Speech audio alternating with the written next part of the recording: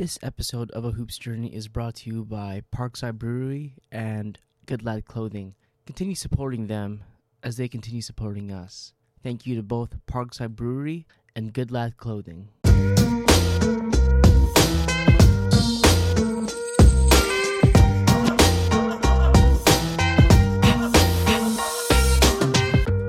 Ladies and gentlemen, welcome back to A Hoops Journey. Corbs and I have been in vacation mode for a week or so, but we're back on the grind and super excited to have some would consider a triple OG. My Zoom is flashing and everyone's going to maybe have a seizure here because they have to watch me. I'm like the glitch on Wreck-It Ralph for those of you that have kids. Yeah, thank you. Great reference. You must have watched that recently then. Yes. Excited to have this guy on. He's probably going to give me a lot of crap, which is good. Not many people have given me crap on the show. But if you know anything about the name, you know that this guy was a serious baller. Up there in the record books in the UBC men's basketball, played for Canada, coached a little bit at the university level as well, and now is a family man, working in the realty business and selling homes and grinding away. Our second guest from the Salmon Arm region, we have none other than Mr. Casey Archibald on. How are you, brother? Thank you, Mitch. Thank you. Appreciate it. I'm doing well. Good to be on here, and thanks for having me. Yeah, man. I think last year when we all were going crazy with COVID and went out to Harrison and we ran into each other, we had a nice day on the beach, but unfortunately that's been the last time we've seen each other in person, but Zoom will do for now, I guess, hey? That was one of the best weekends we had last summer. If Leo didn't bite Eli, it would have even been better. He did, but it took him about a week to move on. He mentioned it a few times throughout the week, Remember that kid who bit my toe? Who was that? Oh, yeah, don't worry about it. Things got weird. But let's touch on it, man. How are things for you? Your business and what you do for a job.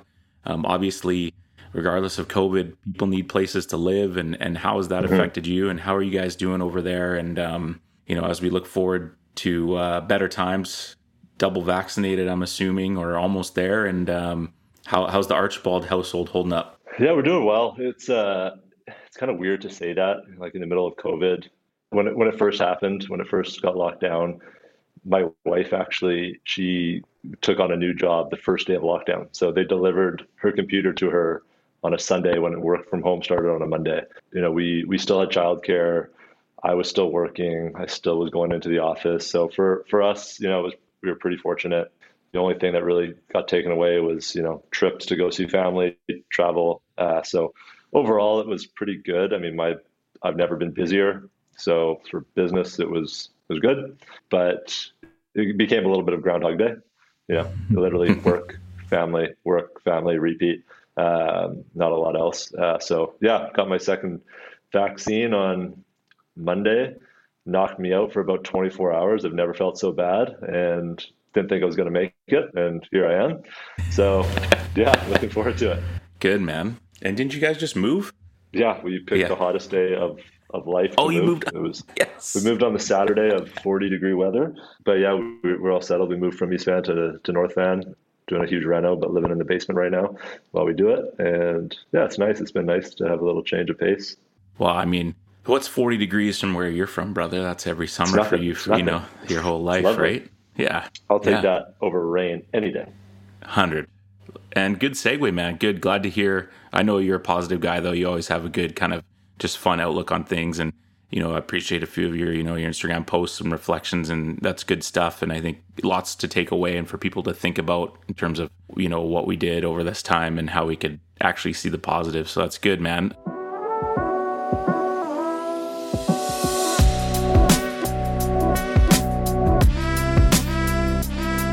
Tell us, little guy, what's your story? How did basketball come around for you? I'm excited to chat with you a little bit more and get a little more in depth. I know because you're a pretty bashful kind of guy. You're not going to sit there and talk about your history, but when you look you up, you're a Can West All-Star for 5 years, an All-Canadian a couple of years. You're up there with the names like J.D. Jackson. Like, you can drop some buckets. I'm not sure about the defensive end, but hey, everybody's got a role. So how did that all come into form for you, man? If you shoot it off, you're going to set some records. Yeah, I mean, I was born in East Van. It's pretty funny looking back now.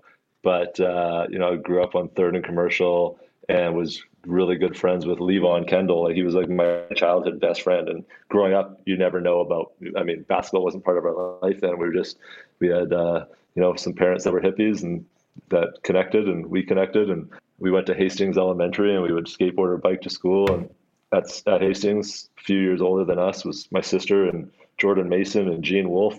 And it's like this random little inner city school had what ended up being some basketball players, which was pretty interesting. So yeah, I grew up there, didn't really play basketball when I was there. I played hockey at Britannia, played Trout Lake Little League, baseball. That was what I did all summer long. And then my parents, I mentioned, they're kind of hippies at heart, bought a summer home out in Shuswap.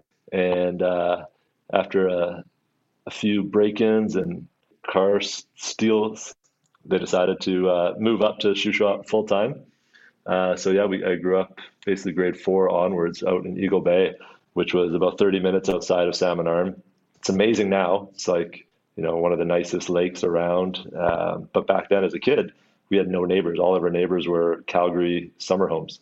So grew up really out in the sticks, and went to Sorrento Elementary out there, still just playing hockey and baseball.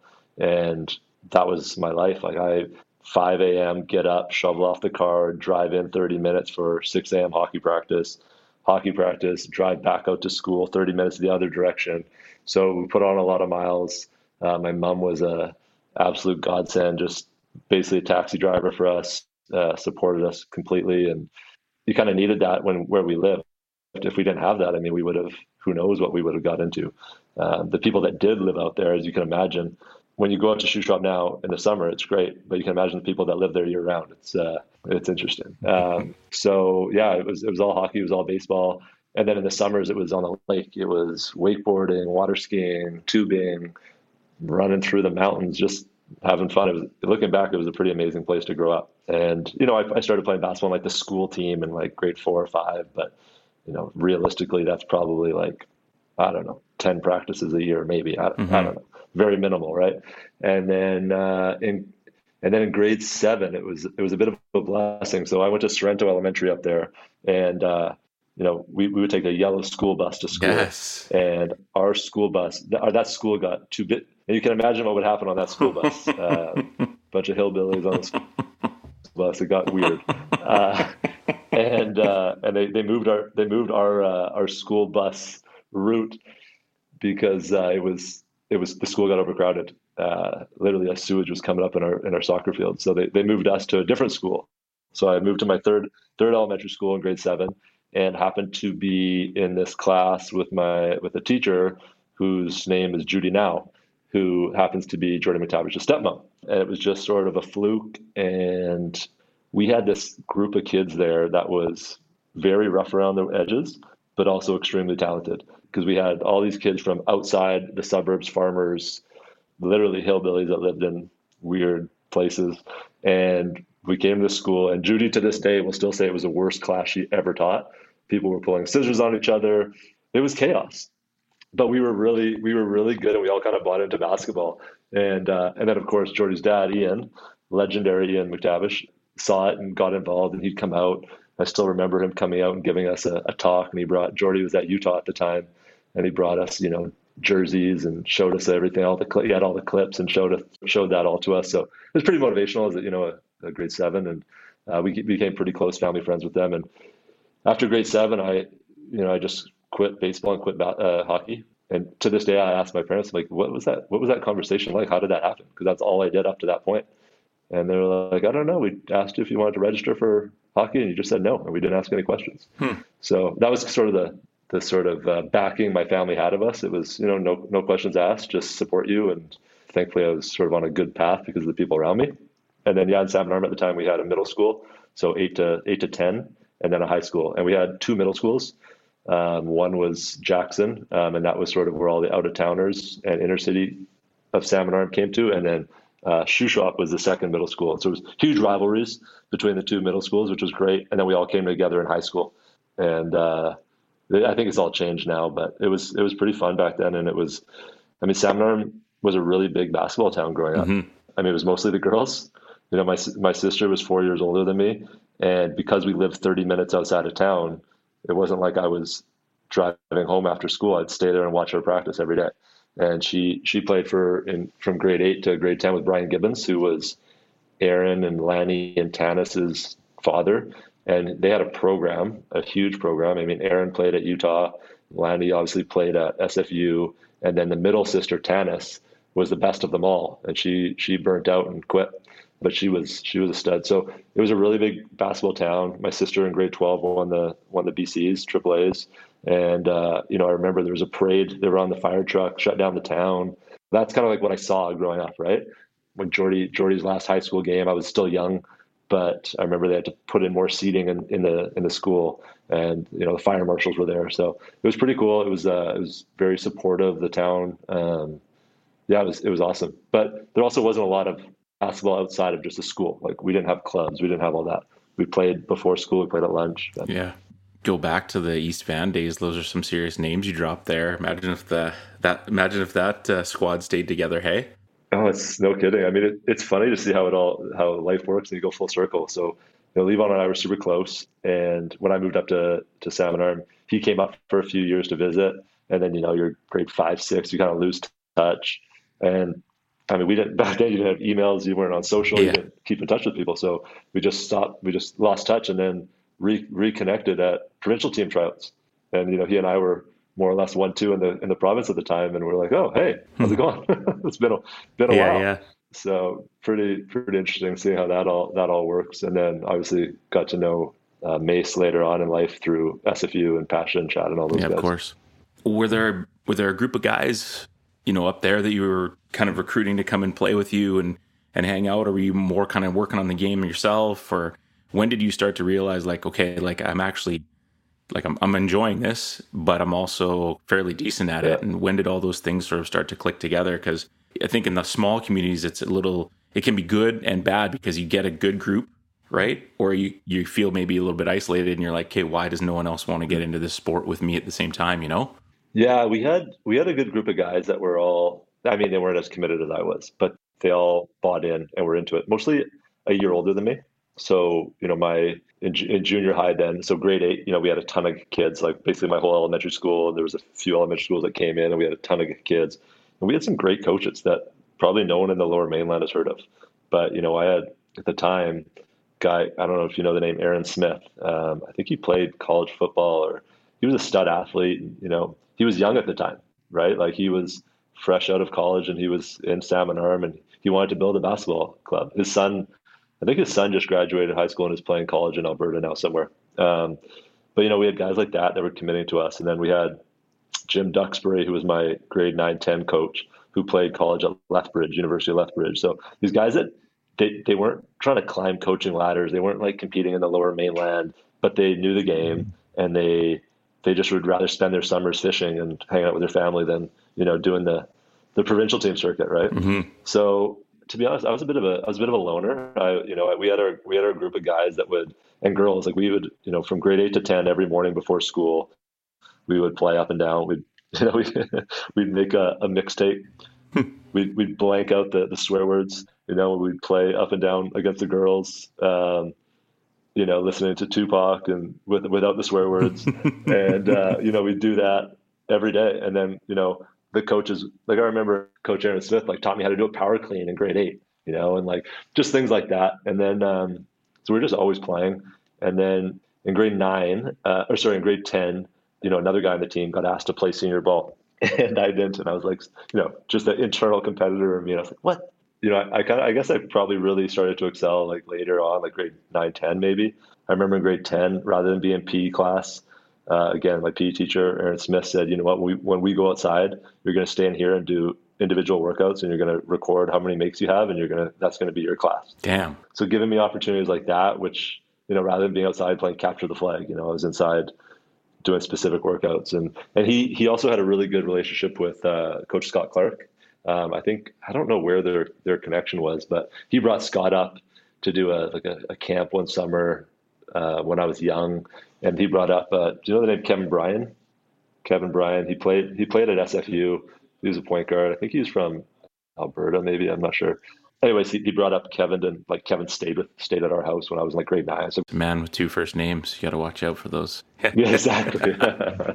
You can't trust them. But it's just sort of like I was just people gave me sort of a lot of opportunity, I would say. Ian McTavish encouraged me to go down to the Washington State Cougars basketball camp. So like my mom and I hopped in the Jeep and drove to Pullman, Washington, and I spent like a week in the dorms doing that. And so that's sort of where I really fell in love with it. And then on that it was me and my driveway. I probably put more shots up on concrete than I did inside a gym. We had a hoop on our driveway. And on the other side of it was the lake. So, it'd be 35 degrees. I'd be out there, I'd get my 100 makes in, and then I'd go swim. Just a couple things listening to you talk is like one, when you're in grade 8, like it doesn't matter. There's no physical thing because you're playing against grade 12 girls, but it's the Salmon Arm Golds, man. Like they're the best girls in the province. So it's like there's no better workout. The jewels. Sorry, the jewels. Yeah.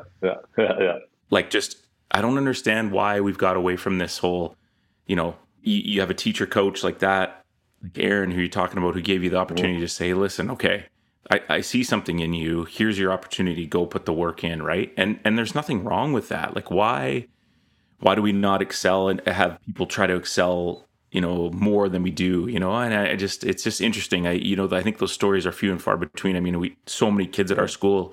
I know of kids that we've had that the brothers at our school have given like a key, right, to the school, like, and just come and shoot, right? And there's that trust factor, and I don't know, we need more of that, and that's cool to hear. And I think not to harp on the small community thing, but I think that happens a little bit more up there in those communities because it is a smaller community and there is more trust. It's not just some random kid or a random family, right? So that's awesome, man. And how were those high school years? Yeah, go ahead. It's interesting because we had the same struggle. Like I wanted to key to the gym, and my mom was a support worker in the schools. So our high school coach said, okay, if you come, you can pick up the key, and we'll let you go in there. But my mom had to be there. It was never easy, but they made it work. But it was, I remember coming back one Christmas even. I think it was Christmas. Or it was one summer I came back, I think, from playing pro, and I walked into the gym, and the gym's empty, right? And I just went in there and started getting a workout in. And someone came and they're like, "Oh, you can't be in here for liability reasons." And I'm like, "I'm by myself, getting shots up. I'm a professional at this time. I'm not going to like run into a wall and hurt myself. Like there's no liability here." And then someone came and like said, "Oh, it's fine." But yeah, there's pros and cons to it. In a small town, I think you need to be a lot more self-motivated because the amount of interaction I have with coaches was a lot less than what you'd see, with the kids in clubs all the time now. Mm-hmm. So, it had to be a lot of self-motivation, it had to be a lot of family support because there was a lot of commuting. I mean, for us, we would hop on our little yellow minibus and drive to Vancouver, I don't know, for probably 5 tournaments a year. And then, back then it was called the Regional Training Center. I don't know what it's called now, where we would drive down every Sunday to train at the Grizzly Center. Back then, the guy it was Jay Triano ran it. So like it's a grade 11. Every Sunday I'm playing with Jay Triano, and then after that, then it was Ken Shields, and then after that it was Richie Chambers. So it's like I had great exposure, but it was also a lot of work for my family, right? A lot of commitment, no doubt. And you make a good point there. So much. Well, I think of like JY right now, right? Like he's just constantly like got a 15-passenger van and like coming down to Vancouver 3 or 4 times a year with his team from PG, like just so they can. So when they get down here and their first experience of lower mainland basketball isn't the provincials, it's like they get to actually kind of measure themselves.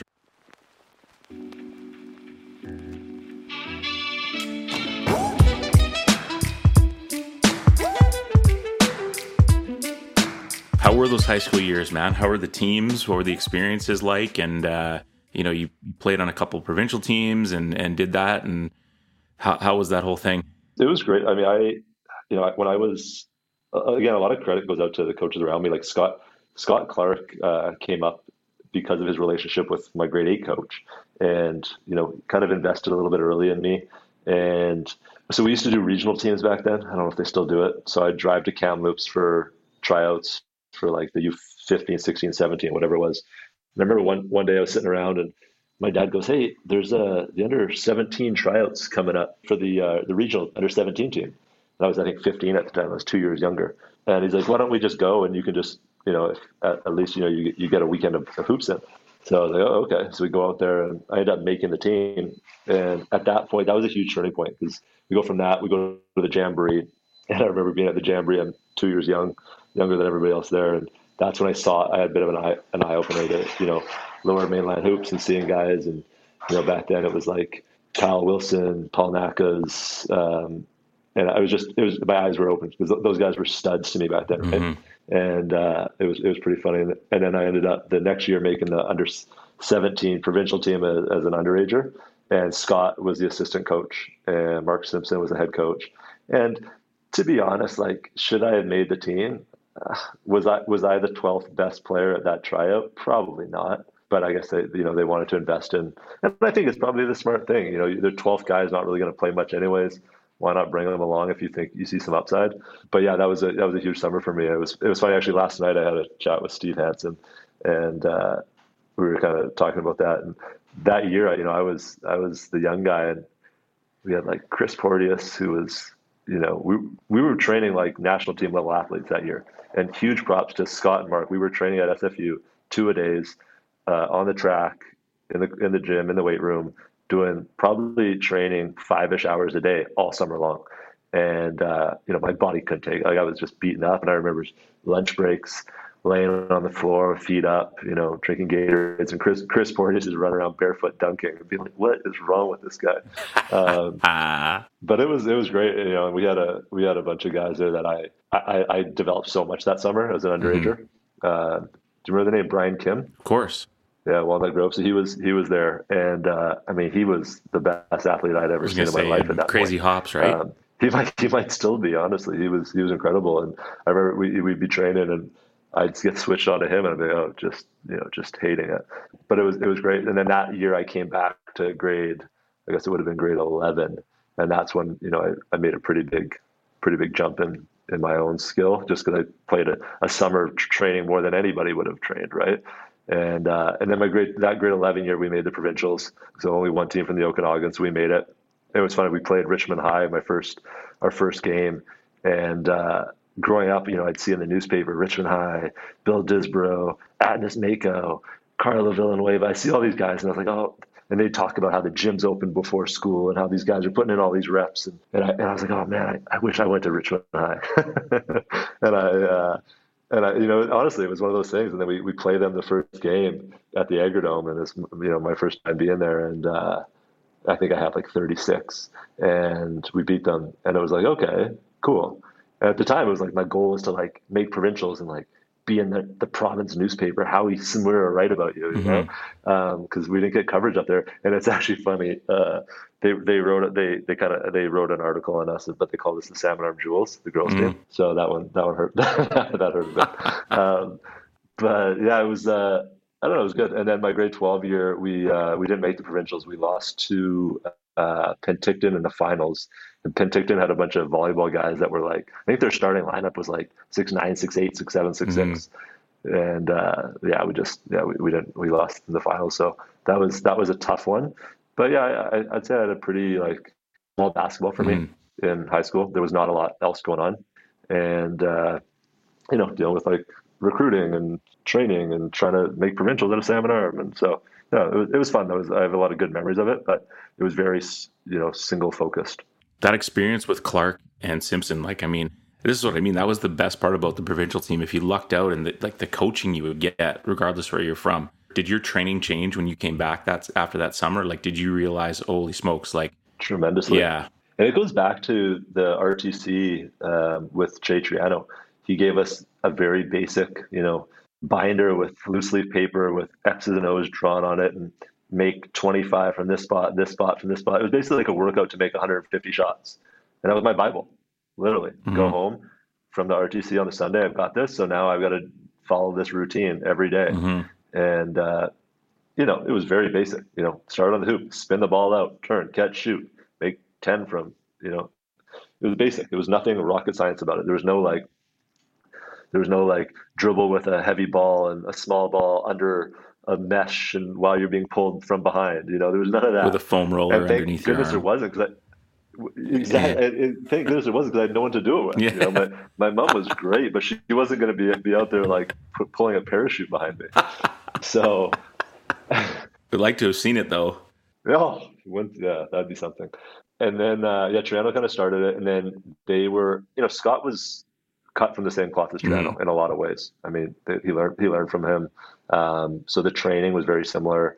So they gave us the provincial team training book, and I'm probably the only guy that actually followed it. We go back, and I remember interval training. So I'd go and I'd be running along Eagle Bay Road, which is like country road along the lake. I mean, it's beautiful. But I'd have a stopwatch, and I'd be sprinting for a minute, walk for a minute, sprint, and following this calendar from July to September thoroughly. Hmm. And, and I think that's why I made those teams, because, I could get 13 on the beep test. And, it wasn't like, it's just because of what I put in, Hmm. right? No, for sure. Absolutely. But yeah, Scott and Mark, they pushed us hard, and having those like university coaches at that time, it was great. I felt during the year while I was with them, like during the summer, I got worse at basketball. And then I go back to my high school team, and I'm like, well, I'm significantly better now.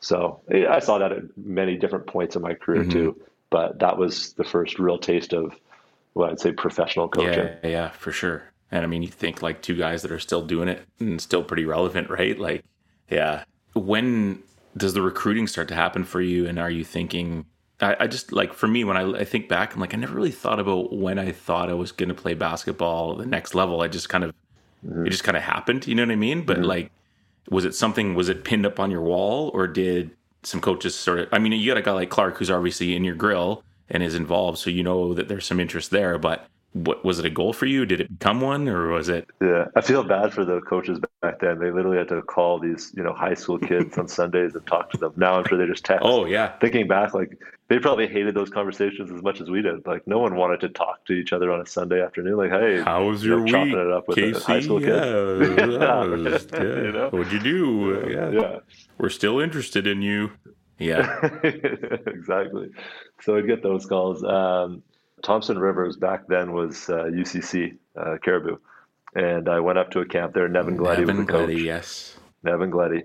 Nevin Gleddy was also a huge. He did a lot for me, and that was they were a really good program back then. Absolutely. And I was in, I think, grade 9 or grade 8 or one of those summers. I went to one of their summer camps, and back then, like the university coaches were actually involved. It wasn't just like a money maker. They were there, and they were like. And I remember he brought me up. I think I won the one-on-one ladder, like a grade 9 or something. I like got in a fight in the final game with some guy from Hope, and and I remember he took me up to his office after, and I think they were sponsored by Pony at the time. Yes. And he was, giving me some Pony swag, and at that point he basically said, like, we're here for you, and I had a spot at Thompson or at Caribou College, and but what was great is he invited me to all their runs. So when I was like grade 9, 10, I'd go drive to Kamloops and play against, that team, which was good. Porter, Skybuck, Bowie was there. So it was like, no matter what level you're playing, if you're 5 years, 6 years younger, it's going to be good, right? So that was huge. And I knew like my goal was just to get a scholarship to play basketball. That was just my goal. I think I wanted to go Division One. I had a bunch of, I got all the letters. One school that was sort of interested more than just letters was Princeton. I wasn't smart enough or poor enough, because you've got to either get academic scholarship or financial aid, Okay. right? So I don't think I was going to spend 40 G's to go there.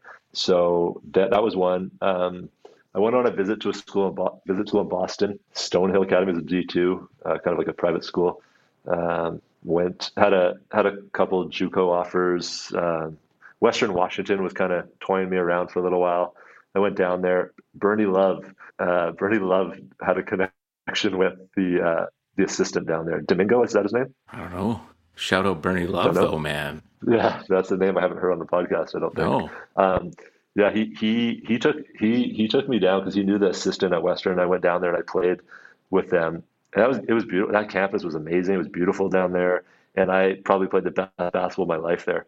In this run, I was in, I guess, grade 11 or 12, and I was playing against their team and played very well. And they were kind of just like recruiting me for the sake of recruiting me. And then when I played down there, then they turned it around, and I was never their A guy, and I knew it. Right. I had a Santa Clara came late in the game, but it was like UBC, Kev and Vern had been recruiting me.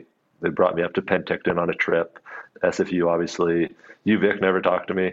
No schools really outside of BC, I don't think. Not that I remember anyway. So yeah, I could have gone to a JUCO. I could have gone to D2. I probably could have gone to a D1 if I really wanted to. But it's funny looking back, like my dad and I were putting together cassette tapes and mailing them off to like Montana State and writing hand letters. It's just so different. They mail you like the survey back about yourself, and you have to like fill it out with a pen and then mail it back. It's like, this is, yeah. Totally. Yeah, we found this guy in Salmon Arm that would make a mixtape on a VHS cassette, and so I'd like to try to find those one day. Anyways, yeah, so I had some looks, but nothing was. I remember my final list was SFU, UBC, Western Washington, and this JUCO in Colorado. I think Mike McKay played there actually. Okay. It was a super random school, and the coach was colorful personality. And I remember Scott Clark put it nicely. It was sort of his way of negative recruiting. He goes, kids that you're going to play with if you go to JUCO, they're going to have some type of deficiency. And he's like, if they're good enough to go Division I and they're not there, they've got some type of deficiency. He's like, do you want to go spend a couple of years like that? I still remember that line. So anyways, yeah. And I remember making the call. We sat in our living room, and my dad and I and my mom, and kind of did a pros and cons list of schools. And it was a tough call calling Scott to tell him I wasn't going there because he had probably been recruiting me the longest and the hardest. Western Washington was, I think it kind of came down to Western or UBC when I narrowed it down to a Canadian school.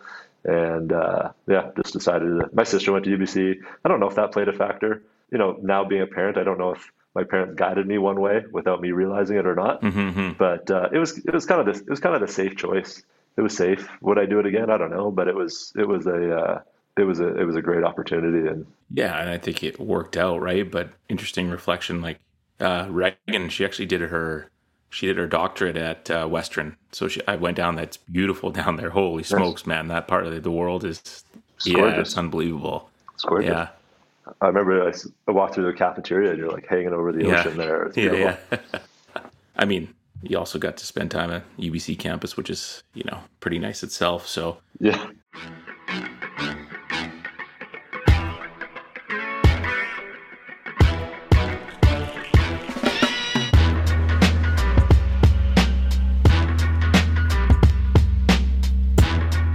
And then things like really take off for you, man. I mean, the numbers and everything don't lie. You're jokingly saying, well, if you shoot enough, but like you fill it. You had some great success.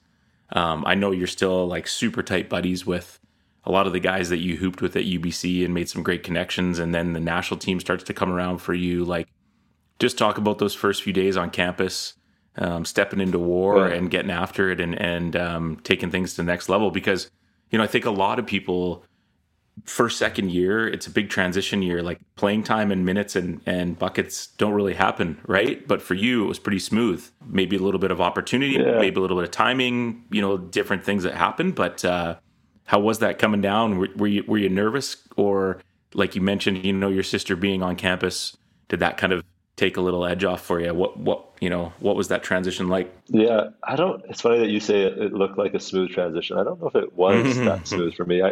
Right after grade 12, I made the junior national team. So I was in Toronto, and then we went down to Venezuela and played, and that gave me a lot of confidence, and I think that probably also gave Kevin a lot of confidence in me. Right. So we're down there. Like the U.S. team that year was Carmelo Anthony, Darren Williams, D Brown. I'm sure a bunch of other guys that I don't remember. I remember being at the bar with them one night down there and being like, why do these guys all have so much money? And now looking back, I'm like, oh, I guess they got front loaded some of their salaries. And then, but yeah, Brazil was Thiago Splitter. So yeah, I had a little bit of that opportunity going into it. And then I go to UBC, and it was to this day, probably that year of my life was probably the biggest learning curve of just life. You're living in dorms. You're kind of like starting over as a person. You have no friends, starting over. Like you move to this new city, don't know anybody. you've got these teammates. But our team that year was older guys. Like we had a bunch of older guys, like Kyle Russell, Pete Hodson, Greg, Sandstrom. Like we had these old guys, and Relax. then we had like relax. to They were old. Yes. Yeah. Well, as a, to have teammates that are 10 years older than you, right? With a totally different stage in life. So, and then you're living in dorms with people of all different walks of life, and mostly much different walks of life than I came from.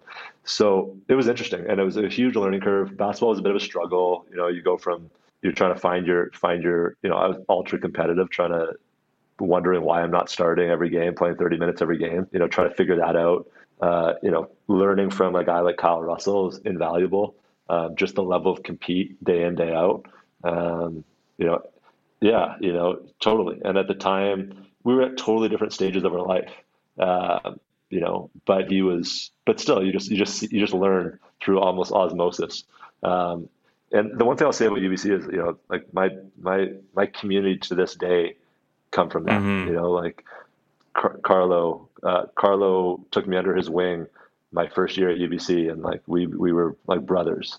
Pat McKay took me under his wing, and the three of us were literally inseparable for those years. So it was great, but it was a huge learning curve. I didn't even know if I'd be able to survive without my mom cooking for me. So it was interesting for sure. And the UBC experience from my first year to my last year was completely different. Like that. To give credit to Kev, the program that he built over those years. I mean, we got there.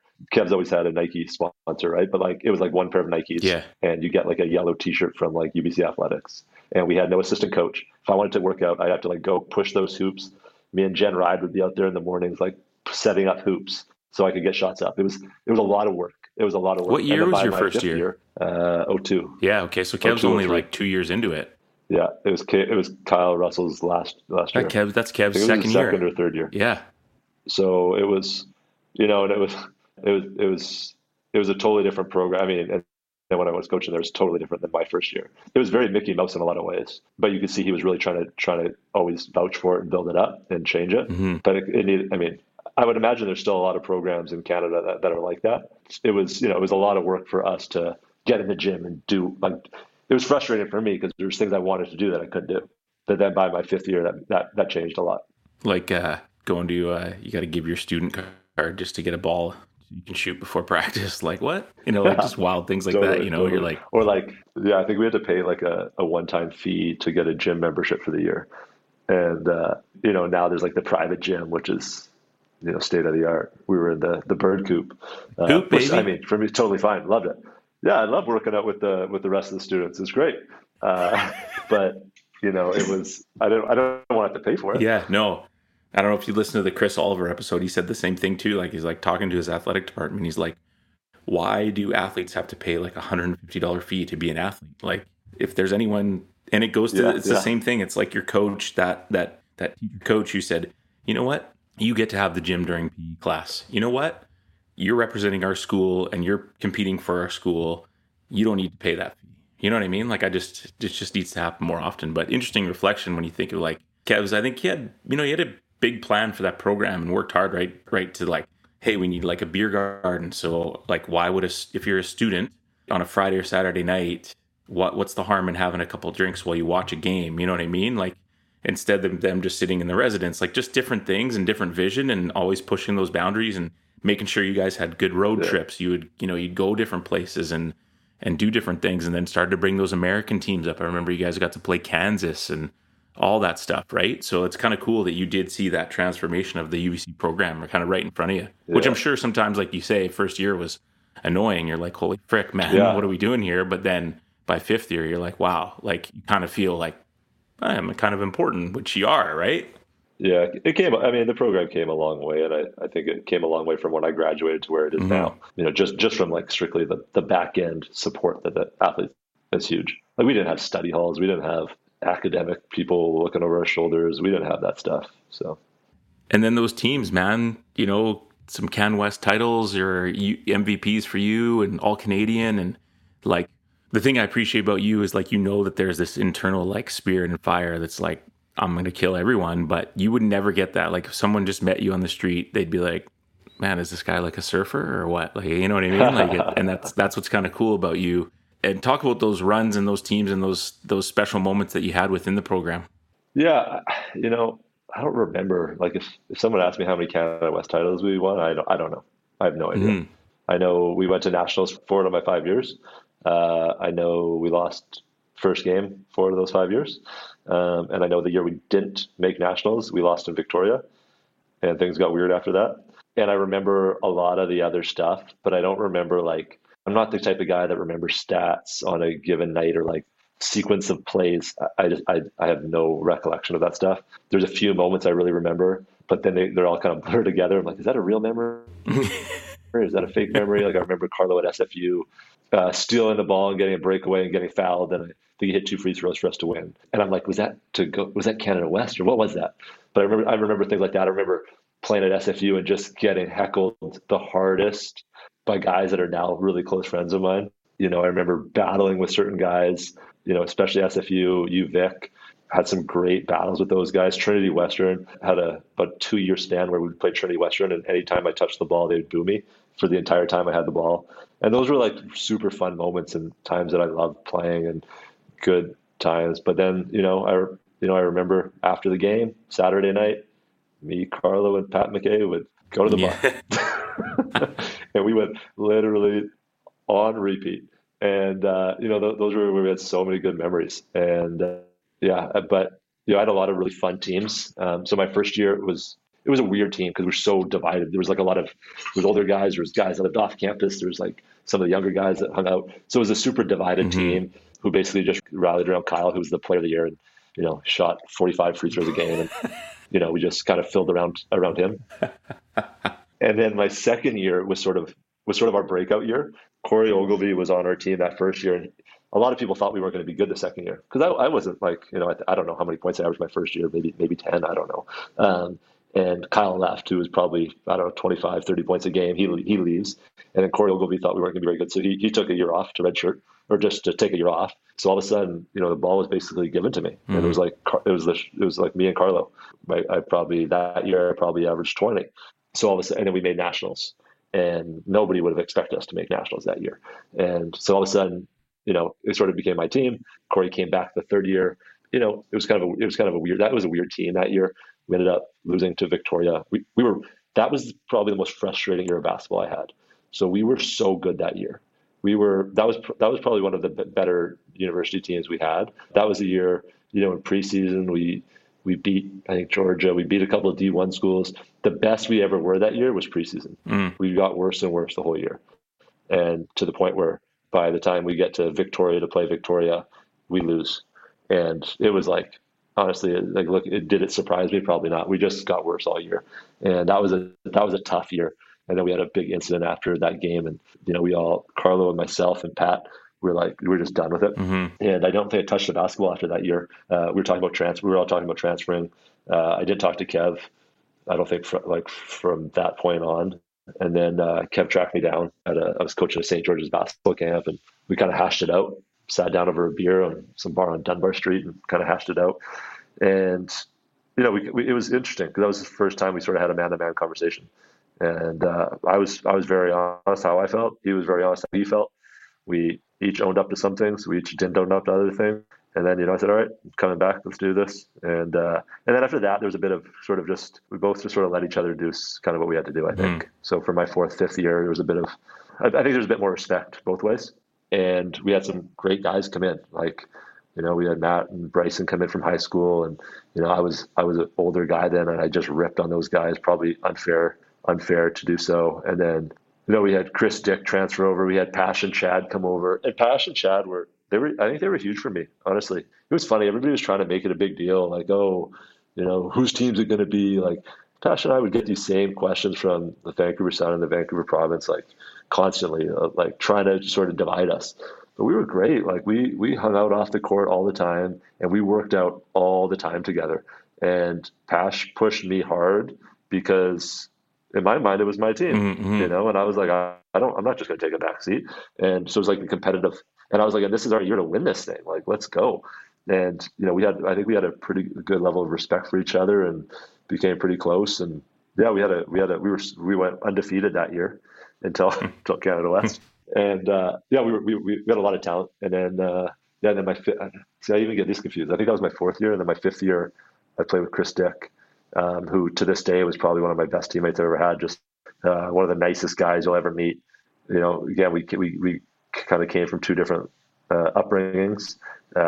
He's from Winnipeg, ultra religious family, and I came from shoe shop with ultra hippie family.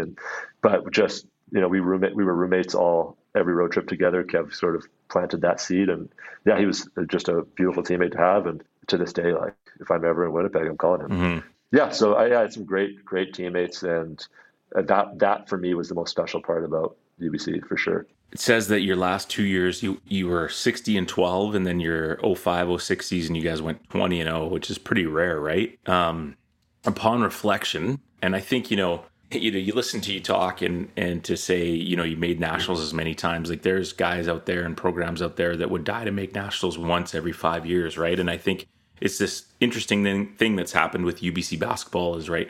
It took for so long to get past that first round, and then they made a final, but then you've got Carleton just kicking everyone along the way.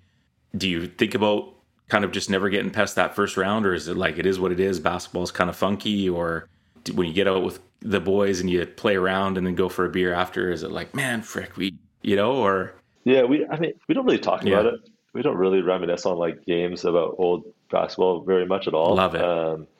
Reminisce on we don't really, personally, I hated it. For me, like the expectation, honestly, it bothers me when people are like, yeah, but Carleton's so good. I don't know. I think like for me, it's like, you don't play to make national. You don't play to come in second. Like that stuff drives me crazy when people cop out and they're like, yeah, Carleton's so good. Oh, well, why? Yeah. They have no reason to be better than anybody else. It's not like no reason. And they started right, like their first championship was my first year. Okay. Just because Osvaldo Genti and I are same year, played 5 years. He won 5 in a row. We actually beat Carleton 1 year out in Victoria. They don't count that as a loss because it was a Christmas game. I came to that tournament. I was there. Yeah. I think Carlo had like one of his best games ever. It was on Sportsnet. It was a good one. It's true though, right? It's like if you spent the whole year to be like, oh, well, we're just going to try to finish second this year. Well, what the hell do you lace them up for every single day, right? Like, that's just a bailout at the end of the season to say, like, well. Yeah, it's useless. I mean, I hear, when I was in the coaching system, I hear coaches talking about that. And for me, I'm like, this is so backwards. It's Carleton built it up through, like, a serious system and hard work. And now the program just feeds itself. And now it's challenging to catch up to that. But during my era, for all the programs that have been around as long as Carleton has been around, I mean, there's no reason they could do it, other people couldn't. But yeah, that was very frustrating. I mean, losing those games. It was so painful not going to nationals that 1 year. It's kind of how I live my life, honestly. It's like you try to excel at everything you do. And that's the whole reason for doing it. Like I had no interest in going out there and, let's just, hopefully make the playoffs. Like for me, that's just not an option. Those losses were tough. I mean, they got tougher later on in the university career. The first year, I was a rookie, make it to nationals, and Kyle's the player of the year. We lost that first game to Guelph. And so for me that year, it probably didn't sting as much because, okay, I'm just getting my feet wet. And then the second year, I think we lost to York my second year. And that one hurt. Not so much because I thought we should have won, but because you lost a national and losing hurts. But, we overachieved that year huge. Fourth year, that one really hurt. That one was painful because that was our undefeated year. We lost to Cape Breton. We were really talented, and I played just awful. I was horrible, and that one hurt. That one really hurt. And then my last year, kind of flipped the switch, and I probably played one of the best games I've played, and we lost to Ottawa, and that just hurt because it was my last year, and we, kind of history repeated itself. So yeah, it's coming from BC, flying out to Halifax, wherever nationals are. It's important to have guys that play a lot of years there because for a senior versus a freshman, it means two different things.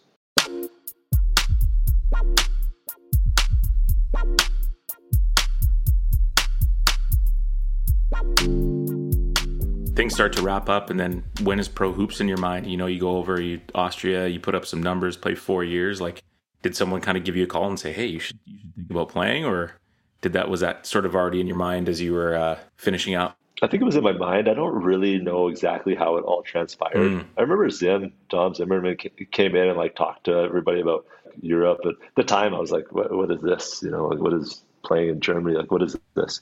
And then you're like right before it kind of really took off. You know what I mean? Like before it was like everybody, it was kind of like, really, this is an option? Totally. Like what? I don't know. Like born and raised in Vancouver and in Salmon Arm, I can go play overseas. Like what?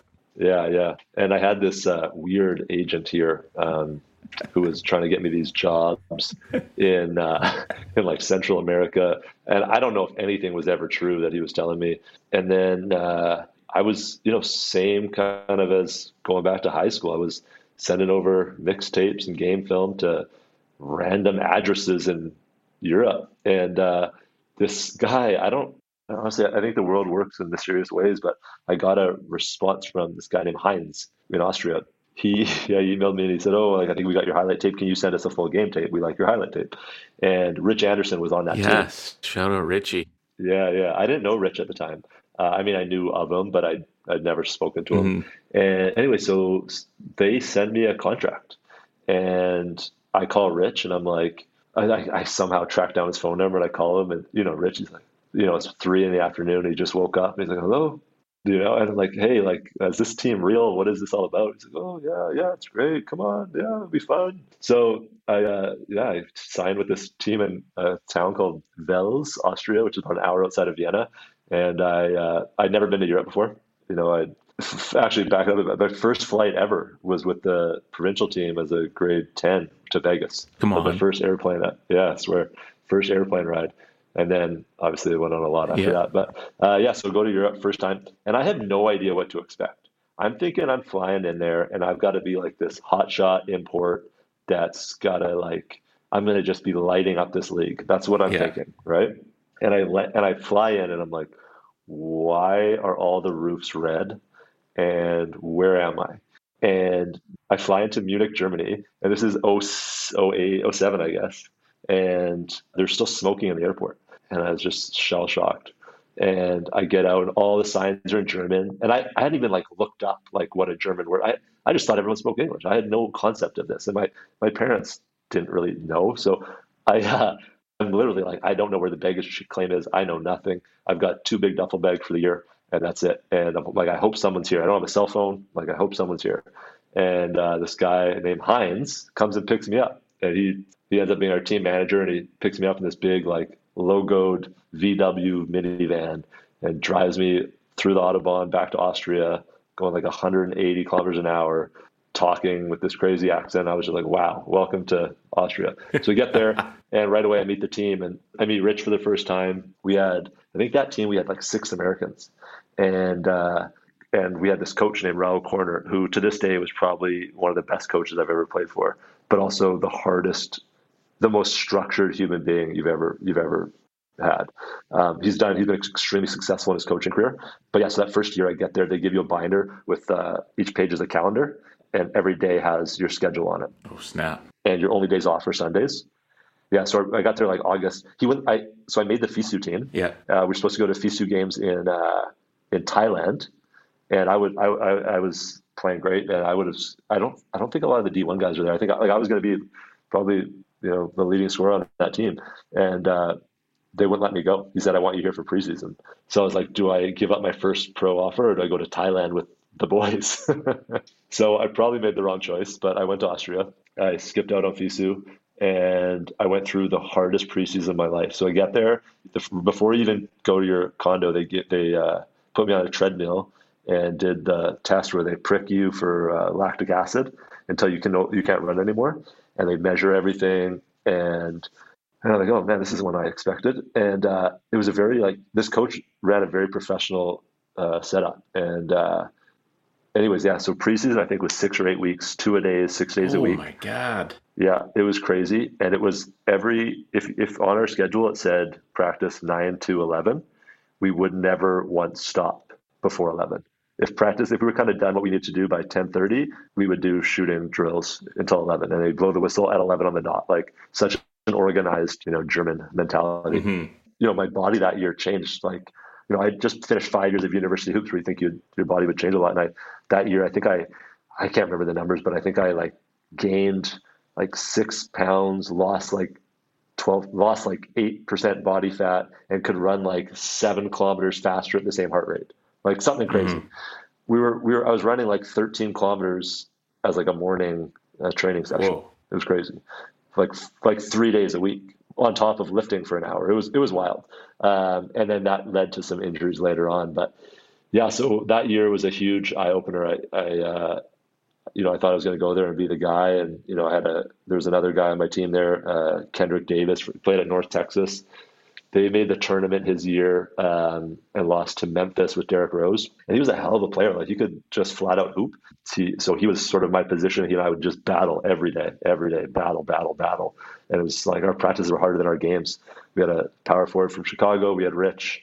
We had the national team, Austrian point guard. Like, we were a good team. But we just sort of underachieved. We had too many egos and head cases. And some of the American guys, like, it was their first time in Europe and they just couldn't adapt at all. Yeah. Coming from Texas, wondering like why there's no Walmart, why things are closing down at midnight, like just couldn't figure it out. And I had a hard time with it too, if I'm being honest. Like, the food was different. Yeah, I struggled a bit.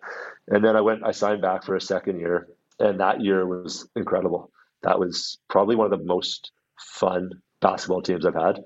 We just meshed so well. So we had a stud who played at UMass, who wasn't a great college player, went to a starter league in like Denmark, I think, and then just became a hell of a player. His name's Brandon Thomas.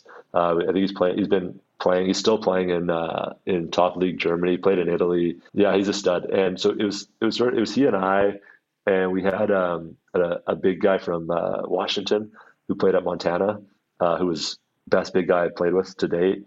And we had Ricky. Do you remember the name Ricky Moore? Yes. Yeah, UConn national champion with like Rip Hamilton and those guys.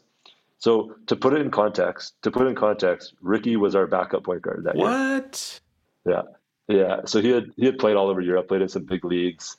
He came and he was our backup, and he was like he was a European vet at that time. He should have made the NBA, but he had some injuries and he got caught up in an agent scandal his last year at UConn.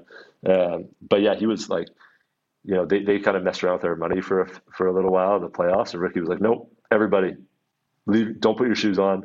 He was just like the kind of leader that we needed. And we ended up winning the championship that year. And it was crazy. It was like this small town that didn't have a soccer team. So we were their team, and parades and, it was incredible. It was so much fun. And the guys, like, we were, still like great friends with them, and go down to Washington, see them. And, Brandon Thomas was in town. He came in, and I think he actually put him in touch with Mark Traslini so they could work out. And, just great people, and, kind of lifelong friends when you win a championship with people, you've done it. And you can't really take away that bond you have with those guys. So yeah, that was really special. And then I had an injury that year. I tore my plantar fascia, which was horrible. And then I kind of held out, thought I could get some more money. And I was like, I don't want to stay in this small town. Like, part of me doing this is to travel and see Europe. So I held out, and I got injured, and that kind of screwed me. And I ended up going to Germany. Steve Jansen actually kind of helped me out. I didn't have a contract in September. Normally I have a contract in August, and I flew out to Germany. I don't really remember the whole order of events, but I stayed with him, and Steve's a beauty, and kind of took care of me for a little bit. And then this team that Osvaldo Genti, full circle, where he had been playing, called Nordlingen, which was in South Germany, they somehow called me down. So I went down there, and I thought I was there for a job. Thought I had a job, and I got there, and there was another guy from Carleton there actually, and we show up to practice, and they're like, okay, we're going to keep either Casey or this other guy. I was like, oh, geez, I thought I had a job. So yeah, we kind of scrapped it out, and I ended up making that team. And that was probably the worst year of basketball I've ever had. I was injured, and they were messing around with me. They told me if I didn't get an injection in my ankle, they'd fire me. Just weird things. We were terrible. They stopped paying us for a while. I could go on and on about that, but that was a tough year. Our home fans would boo us and like throw things at us. And I have so many crazy stories about Europe with that stuff. But yeah, and then I went to Estonia. Landed up in Estonia. And Rich, funny enough, again full circle, Rich was on a different team in Estonia. He was in a small town. I was in the capital, Tallinn, and that was a cool experience.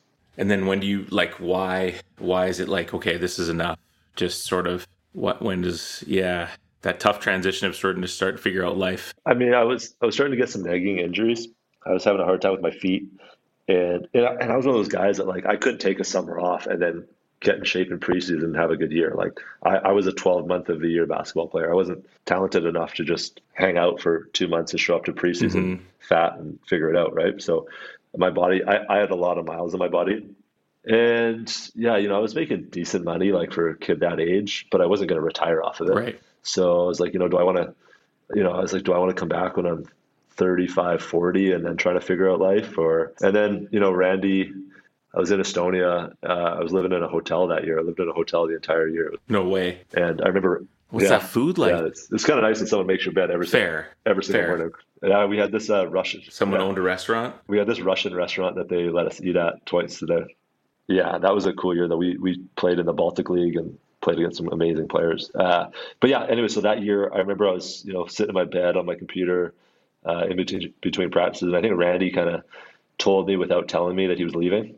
And I was like, oh, I think I don't remember how the conversation went, but it was probably on like MSN Messenger or something. You had your status as away for sure. 100%. And so I was sort of like, this could be a good segue to come back. Playing ball in Europe is good, but it's also super lonely. When basketball is going good, life's great. Right. But when it's not going great, it's kind of all you have up there. Practice all day, play a couple games on the weekend or a game on the weekend, maybe have a night or two out and do it, rinse and repeat. And that was a bit of a cold year. I mean, being in town was cold, but we had like Russian ownership that would threaten. They cut my salary once.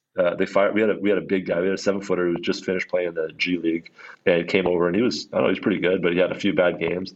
They called him up mid practice, fired him, and then he leaves the meeting. He's like, "Hey, Casey, I want to talk to you." I go up there, and he's like, "See you, man. I'm out of here." And he had like kids, just got them in international school. And then I go in this meeting with a big board table, and there's the Russian owner at the end with like a big fur hat on, and me and a translator. And he's looking at me down this table and speaking in Russian. And the guy's like, "Yeah, you've had a couple off games. You've missed some shots. They're going to fine you for missing shots. So they're going to fine you like 10% for like 3 months for missing shots." And I'm like, "Show me in my contract where it says that." And he just gives me the shoulder shrug. My teammate who had much higher basketball resume than I did just got fired. And I was like, I hadn't been playing very well. I'm like, I'm probably not going to get a job right now. It's November. I was like, I looked at him and I was like, this is BS. We both know this. And I was like, if I hit some shots, you're going to give me a bonus? He kind of laughed and then didn't say anything.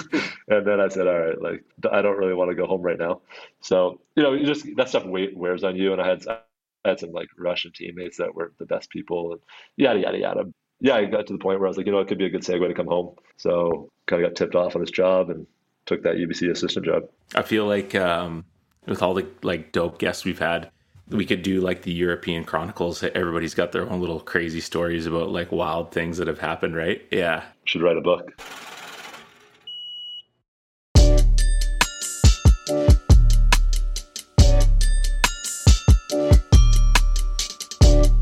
And then transitioning to coaching, man, provincial team and then UBC basketball, like it must have been interesting just going straight from one to the other, and in a whole different perspective. And then obviously you end up just kind of walking away. It wasn't for you, but how was that time? And like just pretty interesting transition. Not many people, usually it's you coach a community team or you get involved in something and obviously you have a basketball mind, not to say that you're not qualified, but like to go from that to like the full-time assistant position is pretty wild, Yeah. So one of the most fun summers I had coaching, that was that summer I moved back. I was living in North Van with this guy. Do you know Andy Wong? Of course. I think he coaches one of the absolute beauty, man. Yeah. So great guy. Yeah, just a great guy. Super good coach too, so by the way.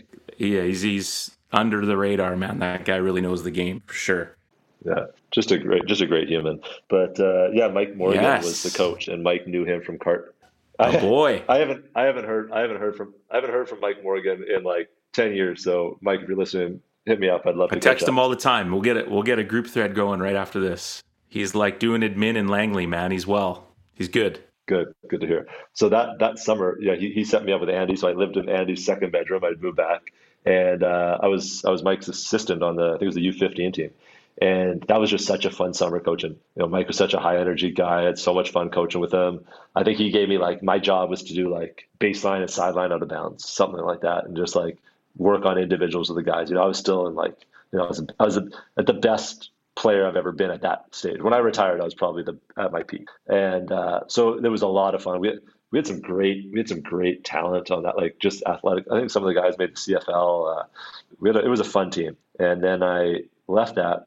I didn't have anything to do with recruiting at UBC. Like I kind of walked into this team, and like Kev was away. He was coaching. I don't know if he was on holidays or he was coaching a national program or something. But basically, he was like, "Yeah, like the team. There's in Kids Fest. Like go meet the guys." And I'd like pick some guy up from the train station coming up from Seattle, and like I had never met these guys, they never met me. It's just all right, here we go. And it was a weird group of guys that year. It was just a strange group, and yeah, we weren't very good. We had some young talent, but in CIS you need old talent, and we had Malcolm Williams. Who I don't know if he's still in the CFL, but he was in the CFL. We had Nakai. We did the best athletes out of BC that year. But as a 18-year-old, you can only do so much in the CIS. So, I got to recruit that year, and I really enjoyed the recruiting process. I recruited Connor Morgan. That was sort of my claim to fame in recruiting.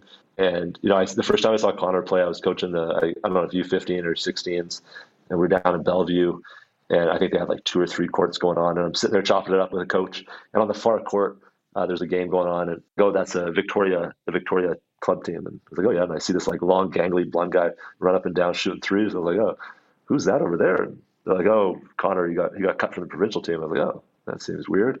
And then yeah, that year I kind of kept tabs on him, and he came to the North Van the North Shore Classic, or the North Shore, whatever the tournament was called.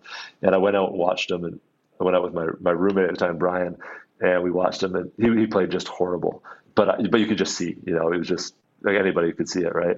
And I went down, I talked to his dad after the game, Dave, who's just a great, great human, knows the game, and chatted with him. And I was like, yeah, I'm very interested in your son, and blah, blah, blah, blah, blah. And I probably took 4 or 5 trips over to the island to watch him play. And he never played well when I was there, but he just knew he was going to be a good player. And I convinced Vern to come with me to watch him, to kind of vouch for my opinion. And and then we got him, and we got Isaiah Solomon, who I was a huge supporter of. Like I thought Isaiah could have been a great player. Anyway, so yeah, the second year we were a little bit better, but yeah, as an assistant coach, like it's not your team. You only have so much say, and I just came from playing with a reasonably high level with some I had a lot of ideas, a lot of things I wanted to do, and it makes it a bit challenging. So it was also one of those things too where Kev wasn't going anywhere, and there wasn't a lot of head coaching jobs that I was going to say ideal in Canada. Yeah, like I wasn't going to move to Manitoba. I wasn't, maybe I would move to the island, maybe like SFU, or maybe Yep. it was kind of bleak career ideas. So Kevin and I had I think at some point we kind of had fractured our trust in each other and our respect for each other at some point. And that I kind of made that decision halfway through my second year that I was I was a goner. It was tough though. Like, felt bad because when you're recruiting these kids, like you're kind of like telling their parents that like, yeah, this is the best option for your kids, right? And we're going to take care of them for 5-6 years, and then they come in, and then I take off. So I felt bad about that, but all the guys knew. I mean, it wasn't like hard to know that I wasn't going to be there. Yeah, and I think people realize too, like at the end of the day, you've got to look out for yourself and do what you think is the best decision for you and your family or whoever's in your corner, right? So, and now what, man? Before we jump into the goofy questions, like how's life? You're happy, you're content, you're moving, you got the four of you, the 4 Archies, and things are going well. Hey, you're happy with where you're at? Yeah, it's great. It's it was obviously it was a great move for me to leave there, and yeah, I mean, I've created a pretty good business and have a lot of fun with it. And yeah, I've got a wife and 4-year-old and a 2-year-old, and life's crazy and fun, and we travel a lot and do a lot of fun things, and life's good, man. Life's good. I do miss hoops though. I'm not gonna lie. I miss hoops. I got a call from I want to get back involved in some capacity. Andy Wong is at Collingwood. There you go. There you go. Yeah, those summers of coaching those provincials, like that was the most fun. Like that age when kids are into it and they're young enough, you can still kind of mess with them. Like you're in it. You know that's a fun age. Oh yeah, kind of lot. Yeah. So I'll get involved at some time. Yeah, once life settles down a little bit and Leo is not lying on first base or in the outfield at baseball practice, you know. We could be waiting a while for that.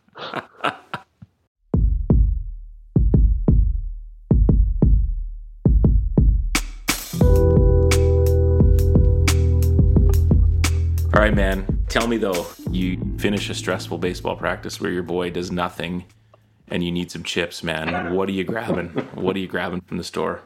Pre-COVID, I wouldn't grab chips. I'd be grabbing chocolate, and I'd be grabbing all of the chocolate. Like I would probably two to three king-size chocolate bars.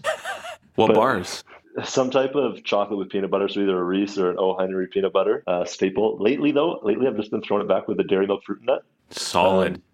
COVID got me on the chip wagon though, which I'm not happy about, if I'm being honest. This hasn't been good for me. It hasn't been good for me yet. But I would go if I'm doing chips, I would do either barbecue corn chips or lately the Barbara's crunchy Cheetos have gotten me. Wow. Corbs, are you here? Are you listening? I'm right here. Oh, I'm right here. Do you know those? Barbecue corn chips. Interesting. That's a first on a hoops journey. Yeah. It's a special. It's what were the crunchy Cheetos underrated. called? Barbara's? The Barbara's. Oh. If you don't know, try them. You won't be able to put them down until you finish the bag. Yeah. All right. But the corn chips, you gotta look usually on the bottom shelf, but they're there and they're good. You have to go on the bag, just dust them off. Yeah. Check the expiration date. Who's the GOAT? MJ. I mean, you can argue LeBron just because of what he's done. And honestly, what LeBron's done could be more impressive, like winning on different teams. Like that's tough. But for me, growing up, it was MJ. So I'll say MJ. He's way more likable. Can't not like him. Fair. You did end up on both sides of the ball. So who are some of the best players that, if you remember when you coached, but you mentioned some names about playing against and playing with. Is there anybody that sticks out there? I mean, obviously you played against the American team, so Carmelo Anthony's a decent basketball player, but was there someone that just sticks out where you're like, damn, we battled? Yeah, you know what? Like, I mean, I had a stint with the national team where we played Spain. Whew. So like played against the NBA guys like Rudy Fernandez and Gasol and those guys. But like those are easy ones. But when I was in Estonia in the Baltic League, there were some guys there that I don't even know their names, Latvian guys that were just hoopers.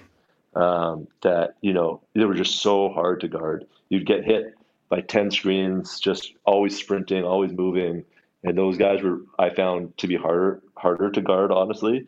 And there was a guy, do you remember the name? I think he was a UConn guy too, Rashad Anderson. Rashad Anderson. I think he was just after Ricky. He was like a 6'4" shooter. He played I remember this dude. I'm looking him up right now. I remember him. So he was a really good player. And when we played them, he was just so efficient. And that was what made him really good in that league. I think he was like 10 for 13, 26 points, like one of those type of lines. Mm-hmm. And with me like draped all over him, guys like that impressed me more, honestly. I always thought those guys were so tough to guard. Mm. Who's been the most important person in your life or people? Whew. I mean, the easy answer is your parents, your family. Mm. I mean, to this day, my sister is probably, one of my best friends. We're super close.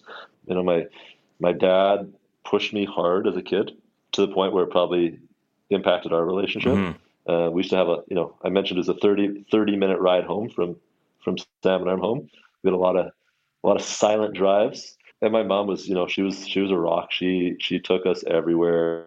She'd sleep in the Jeep on the way to Vancouver. And so it was huge. But I had so many impactful people at different points of my life, like you could say that about some of my friends. You could say that about my wife. You could say that about my grade 8 coach, my Ian McTavish introducing me to hoops, and so many different people at different intersections where you could go one way or another.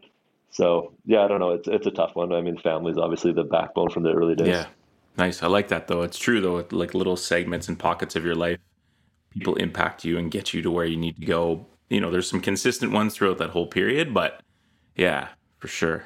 Thanks for saying your wife. Yes, case she listens, right? And for you, I mean, you're a teacher. Like I guarantee you've had these impactful moments on kids where you may not know it, but you said something to a kid and he's decided to go one way in life because of something you said, and like I have moments where like I remember teachers saying the same things. So props to you guys. Thanks, man. I don't know. Love what I do, so it doesn't feel that way, but that's good to hear. On macaroni? So my mom used to make a homemade macaroni that was like thick and like a heavy duty mac, and you needed ketchup on it to get it down. But Kraft Dinner, no, I don't really eat much ketchup anymore, to be honest. I don't even really use it with French fries. I'm more of like a without, yeah. So probably not. Fair enough, man. You know what? The more fries that I try, the more the better without ketchup. If I'm being totally open and honest myself, Yeah. I think. Well, Dom Zimmerman did not like that answer. Well, as a dad now, you're too rushed. You're trying to eat while driving, while doing everything. You don't have time to dip. You don't have time to open up the ketchup. Yeah, it's true. Yeah, there's no time for that. It's true. Dead or alive, doesn't matter who you're going with. We're not here to question that. But is there a concert that you'd love to see? A couple people you'd love to see perform live? I'm not a big concert guy. I know you probably don't like that. No. First concert I went to. Don't say Paw Patrol. Jay-Z, Kanye. That's okay. Wow. Epic. Watch the Thrones. Epic. First concert. Is that when they did? Last concert. Is that when they did like Ends in Paris like 15 times? Yeah. Yeah. Great show. Yeah. It's good. Great. It was concert. very good. Great concert. And then the second and last one I've been to was the Bad Boys reunion tour in Vegas. What? Okay. First of all, questions here. Questions. Yeah. Let's run this back. Yeah. You've only been to 2 concerts in your life? Correct. I mean, I'm not counting like the beer gardens at SFU where there's somebody playing that you don't know who they are. No. Playing the guitar, the harmonica, and singing all by themselves. No. Okay. And then the Bad Boys reunion tour. You saw Mace. Bass was there. MA $, DMX, RIP, Diddy. It was one for the ages. I wish I could go back. Where was it? MGM. Yeah. It was at the MGM. Yeah. Wow. Yeah. Like we were like stage side, right beside the stage. Faith was there. Wow. Yeah. But you've only been to 2 concerts your entire life, and those are the 2. That's it. That's not a bad list for your 2 Yeah, concerts. it could definitely be worse.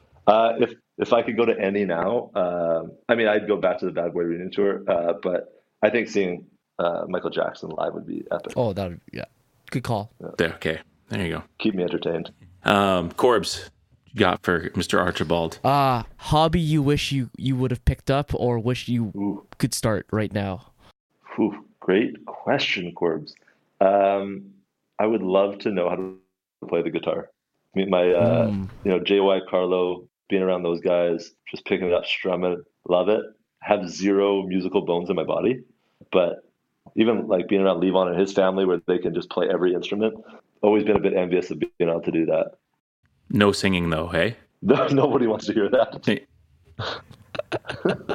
I was just confirming. I figured I knew the answer, but I just wanted to make sure. No, nobody needs to hear that. I know you don't have much time. Do you read or do you have a quote?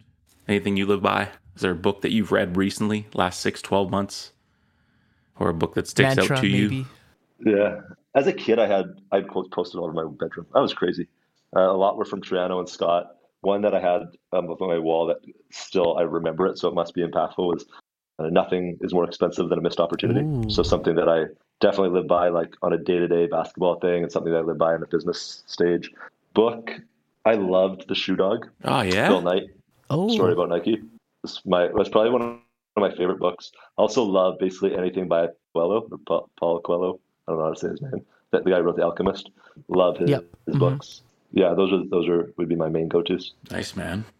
I haven't read Shoe Dog. I got to get into that. A few people have said it's really good. Yeah, it's great. Yeah, it's really cool. Really enjoyable. And then upon reflection, you've already talked a little bit about wanting to get ball back in your life, and I'm sure you'll find a way to have the beautiful game sort of be part of you again. But if you could do it all again, you would what? Yeah, I'm pretty happy with how life has turned out.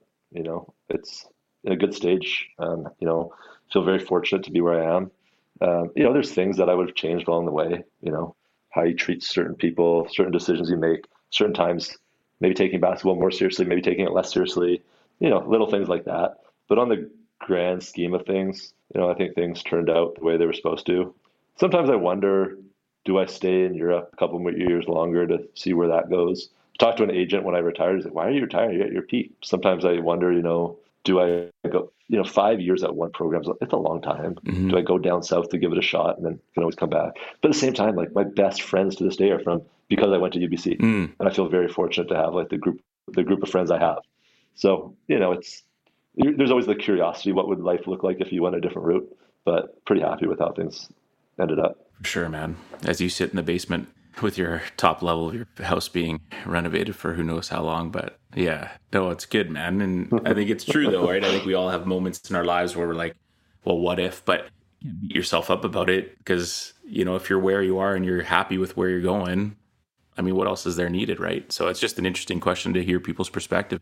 Any last reflections or thoughts or a shout out that you missed that, we were glad to have you on, man. It's a good one. Yeah, thanks. No, I love what you guys are doing. This is great. It's been fun because I've been sort of disconnected from the basketball community for a few years. It's been nice because pretty much everybody that you have on, I would say 75% of them, I probably listen to about 75% of them. I've got a few to listen to, but I either know them or I know of them or they're talking about people I know, and it takes me back and it brings back some memories. So thanks for doing it. It's awesome. I've been really enjoying it and kind of reminiscing on a past life of mine, and it's made me connect with some people that I haven't connected with for a while. So yeah, it's been awesome. Cool, man. Yeah, no, and it's like I know you periodically you'll just whatever you're probably out going between showings or something, you throw on the episode and listen to half an hour of one, and then you send me something about something, and I like that's what it's about for us, like just those little messages where people are like, wow, I didn't know that about that person, or I connected here. And like Kev Keeler has been texting me the last couple of days just about, you talked about him, right? You're like, he seems like a super good guy, and it's like we don't know these people, but we get the opportunity to like hear their story. It kind of creates a bigger picture, right? And he's been able to connect with a whole bunch of people from out east, right? So that's kind of what it's about, man. It's fun. And again, we always say it, Corbs and I selfishly, like, we'll end this call with you and then we talk about everything and we're like, oh, this was dope and that, and you know what I mean? So it's all around just a fun time, so. It's been so cool seeing you guys do this and evolve it. And, I'm still blown away by oranges. That's my favorite moment so far. Hands down. I don't know Kim. I think we played around the same era. I don't know her personally, but that's, I think, my favorite moment on this show. I really like oranges. Oranges. And then as I'm like looking at myself, I see me and I'm like, yeah, she's like 30 something and still playing like in the Olympics. And then there's me like, yeah, there's a reason. Yeah, she likes oranges and I eat chips. So chips all down your face. Yeah. Dope, man. We appreciate you. Corbs, any last questions or anything for Casey before we let him go? No, just happy that that for probably you're not the only one, Casey, that's just giving him giving the people the taste of a life that they once had. People they once played against and people that you cross paths with and stuff. It's just it's such a small community, but we're all like it's all brothers, right? We're all part of the same. We all did the same thing, and I know I think for you, Mitch, this got you reconnected with Jordy, right? Yeah, 100%. Yeah. We text a lot. Yeah, he's getting back into coaching a little bit. And, is he? Really? Yeah. He's working with the kids up there. He actually wants to maybe figure out if he can come down or bring the guys down and just do like a jamboree or something like that and play against some teams. Yeah, so it's fun, man. Yeah, just little things like that, right? He was very influential for me. He was huge. Yeah. Yeah, I don't know how he couldn't have been, up there. And you mentioned his dad too, right? So it's awesome, man. Just spreading the word and the love. And, we're always happy to have, UBC guy representing the Coho. Good dude. Appreciate you, man. Appreciate you being on. And I think Thanks. Appreciate it, guys. Yeah. And I think, we'll end it with, I think, one of the things is you're a super humble dude. And I'll just give a quick Google, check the numbers, check the stats. They don't lie. There's a couple of nice photos with you with a nice hairline too, which is not happening as much anymore there, buddy. You're starting to look like me a little more.